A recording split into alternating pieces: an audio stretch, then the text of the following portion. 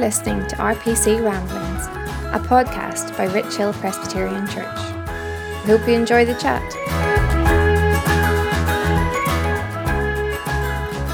Hello there and welcome to RPC Ramblings. My name is Alex Richardson, one of the discipleship workers at Rich Hill Presbyterian Church. I'm also joined with co-host Leslie Ann Wilkinson.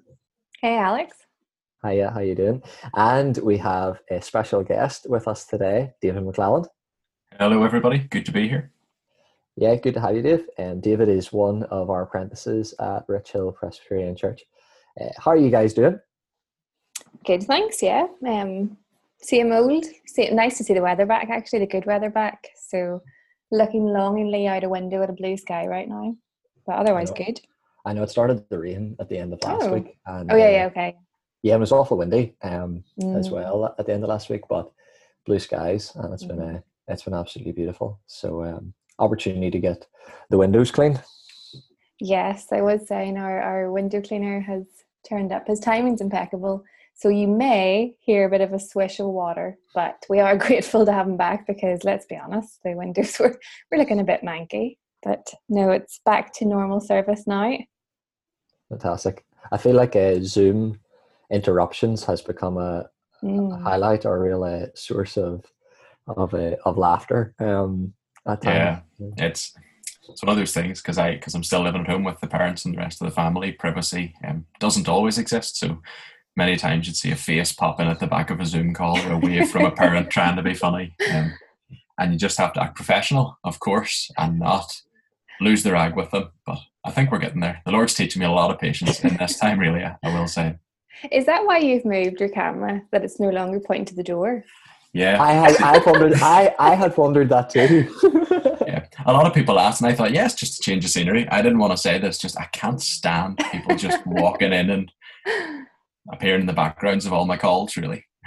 So you're telling people you've tidied your bedroom and you're being a good lad, when in actual fact it's that you don't want your parents to be seen on camera. Yeah, it's just the parents poking their face in through the door, giving a cheeky wave. I know that you've seen it, Alex. Leslie Ann, you haven't been blessed with that privilege yet, but I'm not going to rule it out for today. It's still a possibility. That would be extra commitment if they have to walk in round behind you for that wee cheeky wave. So that would be they deserve that wave at that stage. Yeah, and I wouldn't put it past them either, to be honest. It's a very real possibility. Maybe just deep down they're craving to be on the podcast. So we'll see what happens down the line. They might start slipping notes under the door. Say this. Well, over the last number of weeks, if you have been listening to our podcast, we have been thinking specifically about COVID-19. What does it mean to, as Christians, live in the midst of COVID-19? Things that we have been learning in the midst of the pandemic that we find ourselves in, and after COVID-19, what is life going to look like? Today we are beginning a new series. We're going to be thinking for the next number of weeks about the attributes of God. What might be a witty subject. We thought we would do an introductory series, an introductory episode. So we thought we would think about what it means to know God, why it's so important to know and think about the attributes of God, and how we can practically go about thinking about the attributes of God. So guys, we'll start off. Why are the attributes of God so important? Why is it so important to think, to consider the attributes of God? Well, I think whenever we talk about the attributes of God, we just mean God's character, so who he is. So at the most foundational and probably most important level, we have to know who God is if we are going to claim to worship him and indeed worship him. And we need to know what he has actually said about himself, not just try and guess about who God is, but see how he has revealed himself. Because really, I suppose, otherwise it's a bit of an ignorant claim. If we don't actually know the God we worship and know the God we serve, it's a bit pointless. We don't live with people and not actually know them. We don't marry people and not actually know them or get to know them over the years. And so it should be with God as well. Yeah, I think it's something that we as Christians can sometimes shy away from because it is it's a huge topic. It's really broad, it's really deep. We'll never actually understand fully the depths of God's character. But exactly as you said, Leslie Ann, we need to know who we're worshipping. We need to know who we're who we're praying to. That comes in a relationship, that comes as we read his word, that comes as we talk to him in response to that. It's something that we can't shy away from. If we want to know God, if we want to love him more and more each day, and hate the sin more and more each day that is deep within us, that has to be shaped by knowing who he is truly. It's interesting that you both say about knowing God, and you make the connection or the link there to that being something that's relational. It's a relationship. Leslie, I thought what you said there was really helpful about, when we marry someone, we just don't know about them. Yeah. We actually know them. And I wonder, is there a difference then in knowing God and knowing about God? Do you think there is a difference there? Do you think that's an important distinction to make?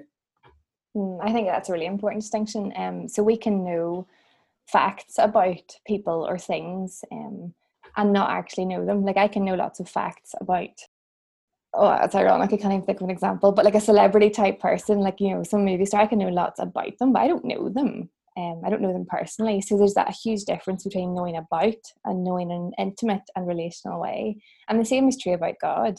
We can know about God. We can know very well. We can know the creeds. We can know the history of the church. We can even know our Bible stories inside out, and not actually know, in a relational sense, the true living God. I think the key outworking difference there is that knowledge of God in an intimate way leads to transformation. That as we know him, we become more like him. We actually know what he's like in order to become more like him. And like a applicable knowledge of God leads to just being more missional. It leads to being more gracious, more patient. It leads to us speaking more about who he is. Just really practical things which wouldn't come from just knowing things about God. So I think that's probably the main difference. I don't know, Dave, if you have any more thoughts on that. Yeah, one thing that I've really been challenged by in looking at this sort of stuff as we came to do the podcast today is knowing God is very, very different to knowing a human. Knowing your friends, you know a lot about them, you know what they like, what they dislike. But knowing God actually leads to a deeper knowledge of who we are as his created people as well, that I found really helpful. It shows us just how much more we need him. As we get to know each aspect of his character, each of his attributes, that little bit more, it sort of shines a light into who we really are as people. And then how the gospel actually plays into that, how that, as you said, Leslie, and exactly, that transforms us, that changes us. It's not just facts, it's not just stuff that we can rhyme off and impress people with, but it leads to this sort of deep inward transformation as we know ourselves better, as we get to know our God better as well. Yeah, I think that's really helpful. Like Psalm 27 comes to mind, where someone who knows about God could say, the Lord is light, and they could unpack, they could tell you what that means for God to be light. They could say, the Lord is salvation, and they could explain what that means. They could say the Lord is a stronghold, and they could know what that means. That's the first two verses of Psalm 27. But the difference, when you know God, you can actually say what the Psalm says, that the Lord is my light, the Lord is my salvation, the Lord is my stronghold. And I think what you said, Leslie Ann, about transformation when we know God is really important, because actually when we can say the Lord is my light, the Lord is my salvation, the Lord is my stronghold, that creates hope. That radically changes how we go about our daily existence, because we actually have access to the God of the universe, the God who is light, salvation, and our stronghold. It has massive implications, actually, knowing about and actually knowing God. That's really helpful. Yeah, there's actually a quote. I know I've said this to you before, Alex. It's a quote from a friend of mine who's a retired minister, and just in talking about knowing stuff about God as opposed to knowing God, he said it's good that we can understand things like Calvin's 5 points or more finer or detailed theology, but we can do this and talk about these things with the detachment of a pathologist speaking about a corpse in a morgue. Now, it's quite a morbid statement, but I found it really, really powerful. Because ultimately, in not just knowing about God, in knowing God, there has to be a love there as well. And I think that's what changes it from just facts to a relationship. There is a love there that we have for him, as we see more of his character revealed to us. Yeah, I think that's an excellent quote. Absolutely phenomenal. And I think you're right that it's our affections, it's our desires, that are ignited, that actually want to commune with God, to worship God.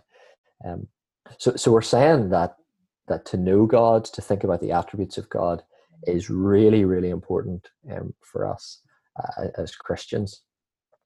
And yet there's probably a big question as we think about the fall, as we think about sin entering the world as well. How do we actually come to know God? As fallen, sinful human beings who can't know God in and of themselves, how do we come to know God?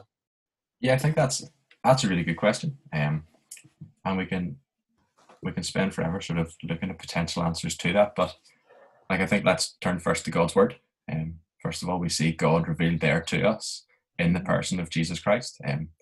But we can read in Romans 1-3 of all these different ways that God has revealed himself to us through the intricacy of creation, through our bodies as well, the amazing things that they are, through history and through church history as well, through all these stories that we have of the amazing things that God and God's people have done throughout all of time, and our own personal experience of knowing that there is something more in this world. These are all they're almost like footprints in the sand on a beach. They're evidence, they're point to the fact that there's someone there. But until you've actually had a conversation with the person who left those footprints, it doesn't really mean anything. They're just kind of facts. But we've actually been led now to have an intimate relationship with this creator. So we see him through these things like creation. We see him through his word as well. But until that actually becomes personal, becomes our own, an intimate relationship, it doesn't really mean a lot until we get to there. So we can know God as creator, and we can know certain things about God through creation. Yeah, completely agree. Listen, you said something, I think, earlier on about God revealing himself to us. What did you mean by that? Yeah, so we typically talk about revelation in three main areas, and Dave's already talked about one. So creation, and a very broad, vast sense that all of the world, as Romans tells us, can know God through creation, and is therefore without excuse of claiming there is no God. Then more specifically, we talk about revelation in God's word, that he has revealed himself in his word, his character, and even more specifically in his son. So everything we see in Jesus Christ is a full revelation of who God is, just as everything we read about of God the Father in the Old Testament is a full revelation of who he is. So throughout all of Scripture, we are seeing one God, one holy God revealed. And this is the incredible bit. In fact, this morning, actually, we were talking about this in a Bible study about Mark. Whenever in Mark, Jesus feeds the 5,000, we are to think back to Ezekiel, because he talks about the sheep without a shepherd. And in Ezekiel 34, whenever God says that he himself will be that shepherd, we're to think forward to Christ. And there's just so much of Scripture goes back and forth, making it very clear that Jesus is God the Son, and that he is God, and therefore everything we see there is true. But if we only took a New Testament reading, we might then start to think that God only exists in order to deal with this sin problem, and wasn't it really good of him to die on the cross for us? We know that side of things, and then we see the application of that in the letters, and that is 100% crucial. But if we took that on its own, I think we lose the weight of the Old Testament, which is the same God, this is the same revelation, and there we see equally love and mercy. I'm not denying that in the slightest, but I think we see more of the groundwork of just how sinful and rebellious we are in order for God the Son to need to be that sacrifice. So in all of Scripture, we see how God has revealed himself. And I think we're quicker to only think of the attributes that we see and read of in Christ. And we maybe then lessen the things that we might see elsewhere when we think of God the Father or God the Spirit, which we'll talk about down the weeks. But to take that holistically is to see the person of God. I guess it's important to, and I think Alex and I, we were talking about this the other day, it's important because then we can dispel false ideas about God. So if we don't actually go to his word where he has revealed himself, we can very quickly come up with our own versions. And our versions tend to be on our side. So our versions of God are much more lenient. Our versions of God have much lower standards of what sin is, of what repentance really means, of what a godly life is.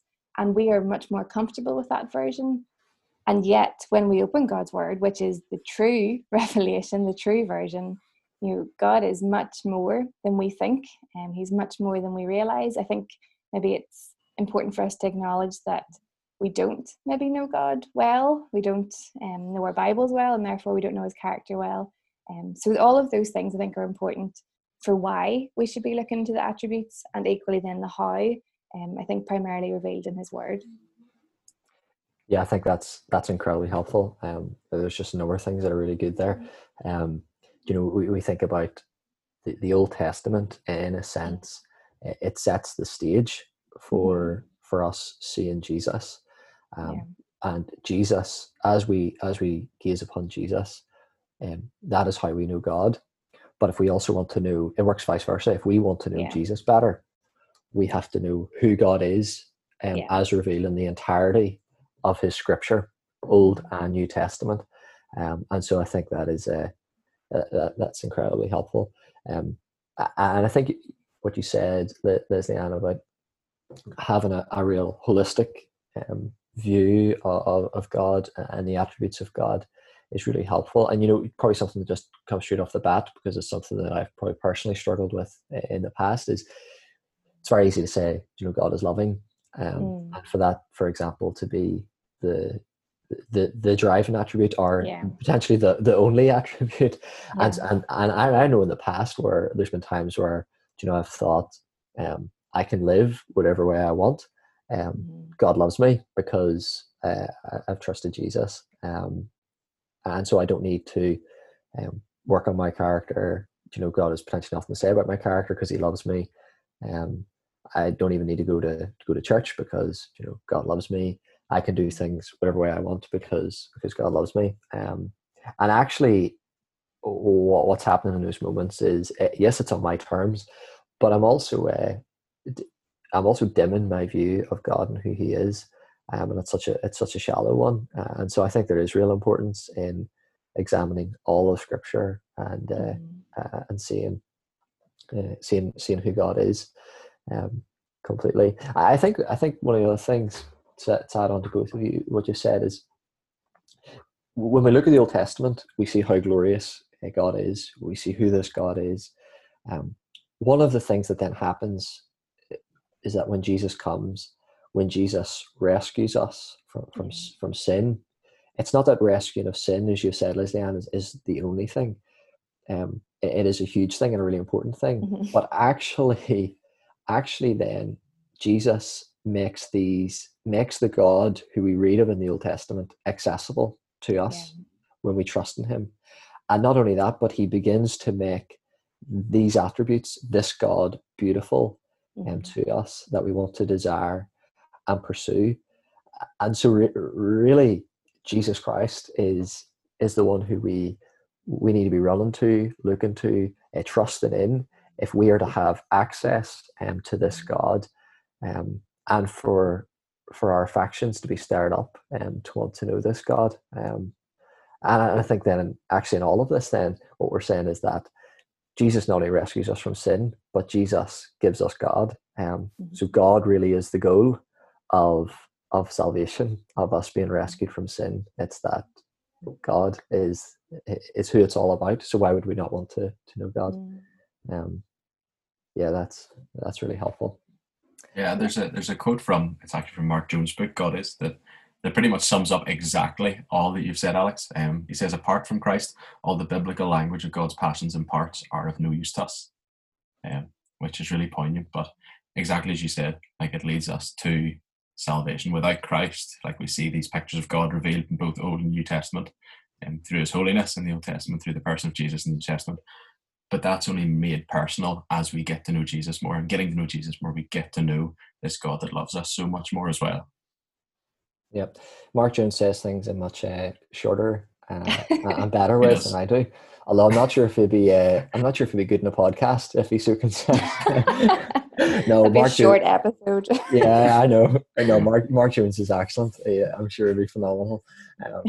But yeah. So how do we practically go about knowing God in our everyday living? What does that look like for us?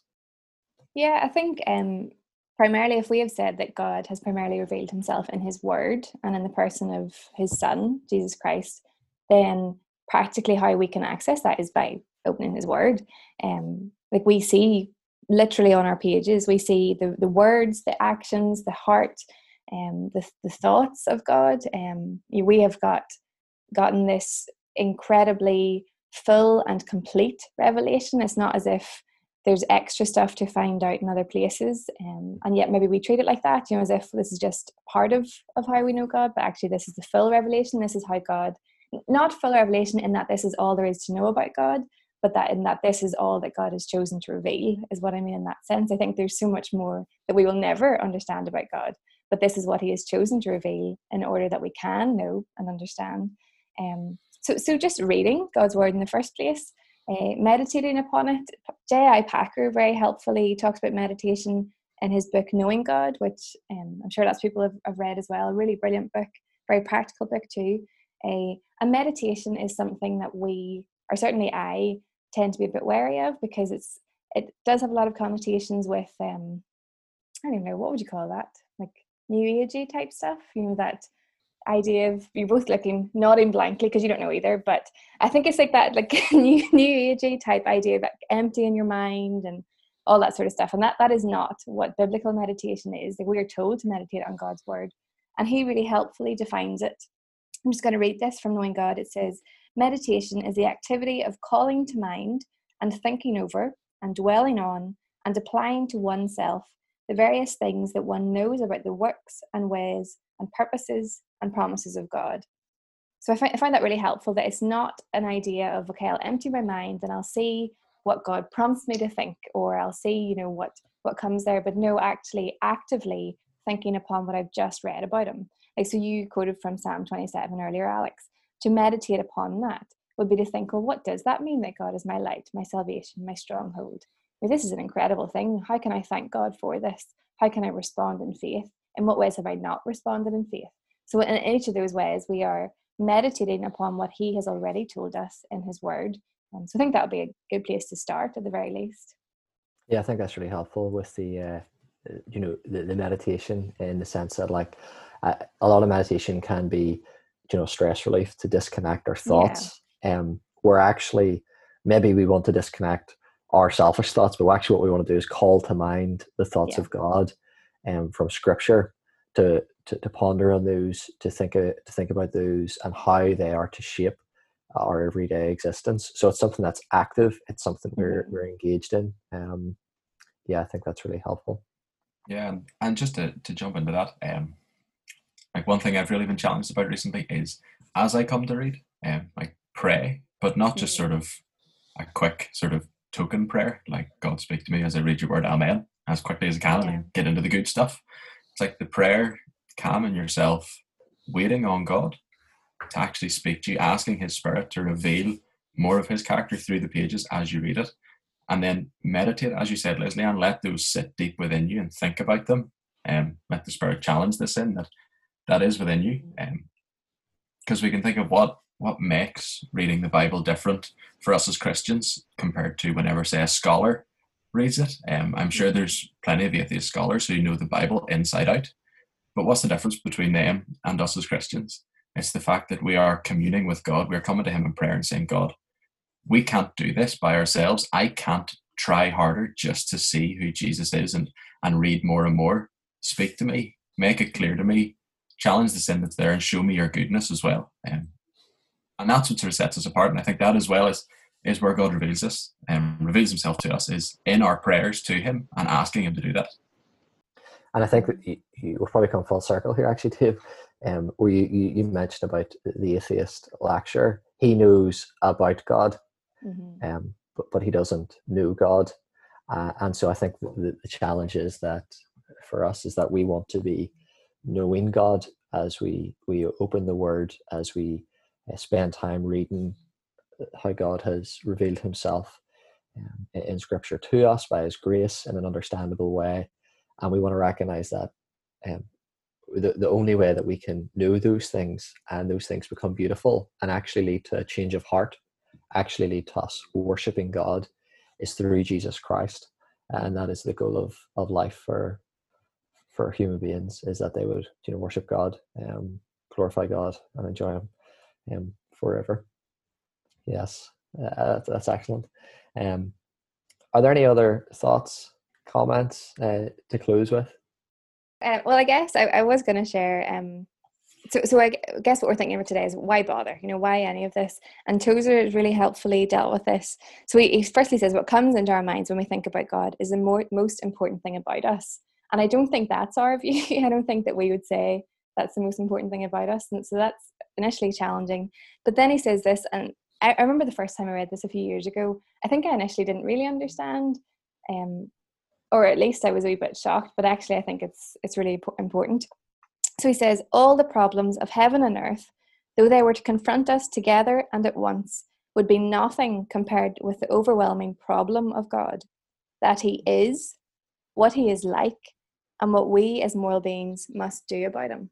So seeing that, the idea that the problem we have with God, and I thought, okay, that's a strange way to put it, but that's exactly right. The fact that he exists, and then what his character is actually like, and then what are we going to do about that? That is a problem in the sense that if we don't pursue this in the right way, we've got a big problem. So I think that's a helpful, as we look ahead to the series, I think it's helpful to acknowledge firstly that this is a big deal, and this is something that we can pursue, and God graciously lets us pursue as well. So it's a good place to start.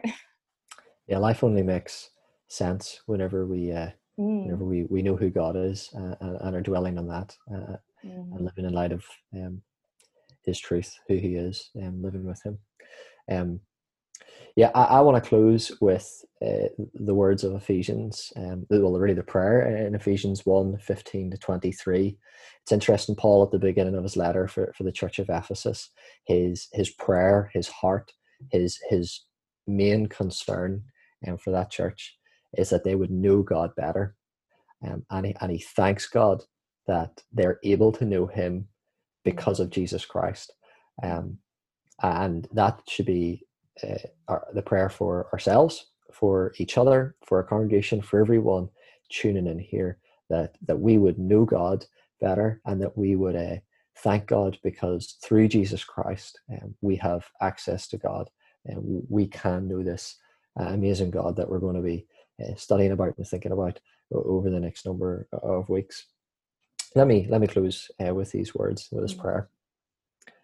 For this reason, ever since I heard about your faith in the Lord Jesus and your love for all God's people, I have not stopped giving thanks for you, remembering you in my prayers. I keep asking that the God of our Lord Jesus Christ, the glorious Father, may give you the spirit of wisdom and revelation, so that you may know him better. I pray that the eyes of your heart may be enlightened, in order that you may know the hope to which he has called you, the riches of his glorious inheritance in his holy people, and his incomparably great power for us who believe.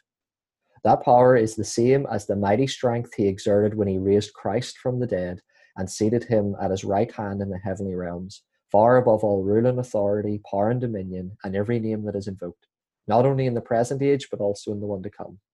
And God placed all things under his feet and appointed him to be head over everything for the church, which is his body, the fullness of him who fills everything in every way.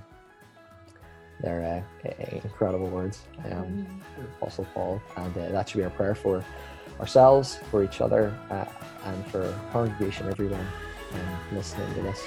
Thank you guys for your input for the chat today. I found this really good, really helpful, really refreshing, and for those of you who have been listening as well, I hope you have found the same. Thank you for listening in, and we'll chat again soon. Take care.